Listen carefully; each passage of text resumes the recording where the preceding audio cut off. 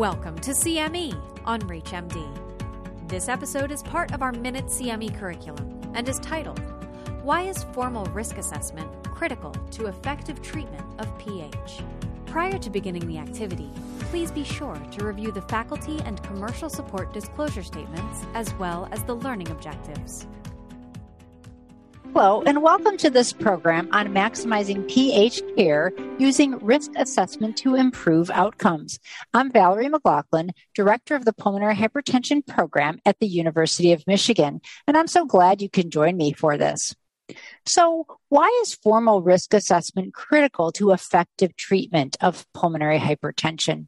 Well, we've learned so much about risk assessment over the past decade or so. We know it's really critical in many chronic diseases, and through many databases, we've learned that comprehensive patient assessment in PAH allows us to determine a patient's prognosis, monitor their disease progression, and their response to therapy. It really helps us make treatment decisions.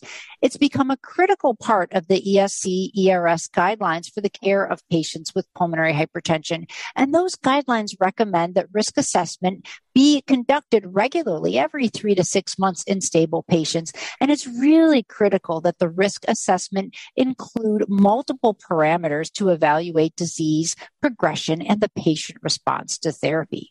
So risk assessment should include a range of clinical, hemodynamic, and exercise parameters. And we really look at all of these together. There's no one variable that we rely on to provide definitive prognostic information. So we know that pulmonary hypertension is a complex disease, and often actually the patients have really advanced symptoms by the time they present to us. There are a number of factors that influence the development of pulmonary hypertension, including genetic and genomic factors, but also environmental factors as well. And we know early in the course of the disease, the pulmonary pressures go up and the patient may not be very symptomatic because the right ventricle is coping with those pressures.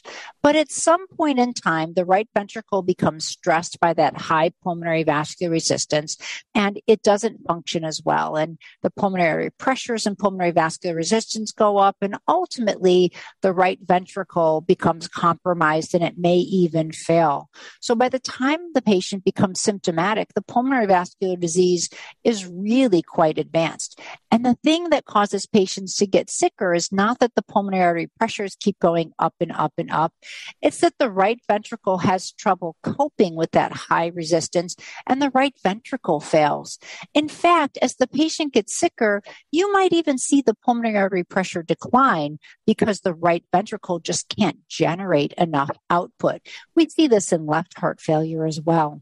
Now, as I said, patients are often very advanced by the time they get diagnosed. Even current day, most of the patients I see have functional class 3 symptoms at the time of diagnosis, which is unfortunate because we know that the sicker they are when they get to us, the worse their outcomes are. So on this slide are data from 3 different registries looking at baseline risk assessment and survival. The Swedish PAH Register on the left and Compara on the far right use essentially the same methodology. They look at the variables from the ERS ESC guidelines and really assign a score of 1 if it's low, 2 if it's intermediate, and 3 if it's high, and then divide by the number of variables and round to the nearest integer to get low, intermediate, and high risk. And you can see in both of those registries, the patients at high risk, depicted in red at the time of diagnosis, have a much poorer prognosis than those at intermediate risk, depicted in yellow, or those at low risk, depicted in green. Very, very similar results in those 2 databases. Now, if you look in the middle, there's the French registry, and they do things a little bit differently. They basically said, our goals of being low risk include 4 parameters. 1, to have functional class 1 or 2 symptoms. 2, to have a 6-minute hall walk of greater than 440. 3, to have a right atrial pressure of less than 8. And 4, to have a cardiac index of greater than 2.5. And if you meet all 4 of those variables, you can see in green, the prognosis is very good. That means you're less ill at the time of diagnosis. The Blue is 3 variables. The red is 2. The blue hashed is 1 and the gray is 0. And you can see that the prognosis gets worse the fewer variables you have, or said another way, the prognosis gets worse the higher risk that you are. So this is one of the reasons it's important to emphasize awareness, emphasize early diagnosis and early referral to a PH center, because we know that the more advanced you are at the time of diagnosis, the worse your prognosis is. However, the good thing is that even if you have advanced symptoms or advanced risk at the time of diagnosis, you still have the opportunity to respond to medical therapy. And if you respond to medical therapy, and if we can improve your risk status, then your prognosis improves. On this slide, you see those same 3 registries. And what we're looking at here is the patient's risk assessment at the time of their first follow-up. So they were diagnosed, their risk was assessed, they were started on therapy, and now we're risk assessing them again on therapy. And the good thing is that if we can improve their risk on therapy, their prognosis is much better. And it's consistent across all of these databases, but let's focus on the far left, on the Swedish PAH registrar, because I think this demonstrates it very, very nicely and is a little more simple to look at.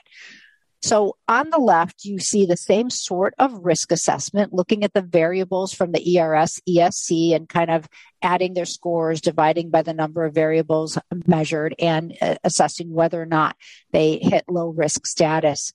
And what you can see in the green line are the patients who presented at low risk and are still at low risk, stayed at low risk with at the time of their follow-up, and their subsequent prognosis is very good. But I call your attention to that lighter blue line on the top. These are patients who were not at low risk at the time of diagnosis. They were at intermediate or high risk at the time of diagnosis. And then with therapy, they improved to low risk. You can see that their subsequent 5-year survival is essentially the same as the patients who were at low risk and stayed at low risk. This is really critical, and this is one of the reasons our treatment algorithms are based on achieving low risk, because we know that no matter where you start, if we can get you to low risk, your prognosis is good. On the other hand, in the darker blue line, you see the patients who were at intermediate or high risk and stayed there. So the prognosis is not so good. And even worse are the patients who were at a better risk level and didn't respond to therapy and progressed and worsened to intermediate or high risk. And you can see their survival is very poor. 20% die within the subsequent year, and more than half of them die within 5 years. And we won't go through the other 2 registries, but they're really very much the same. If we can improve to low risk, the prognosis is better. So I hope this helps convince you that risk assessment to monitor prognosis in PAH is an important part of care.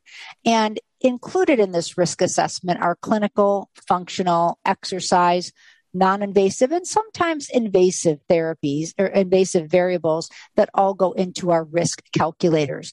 Now, there are a number of risk calculators available. There are different models. The French Pulmonary Hypertension Registry uses those 4 variables, or there is a less invasive way that swaps out NT-proBNP for the hemodynamics of right atrial pressure and cardiac index.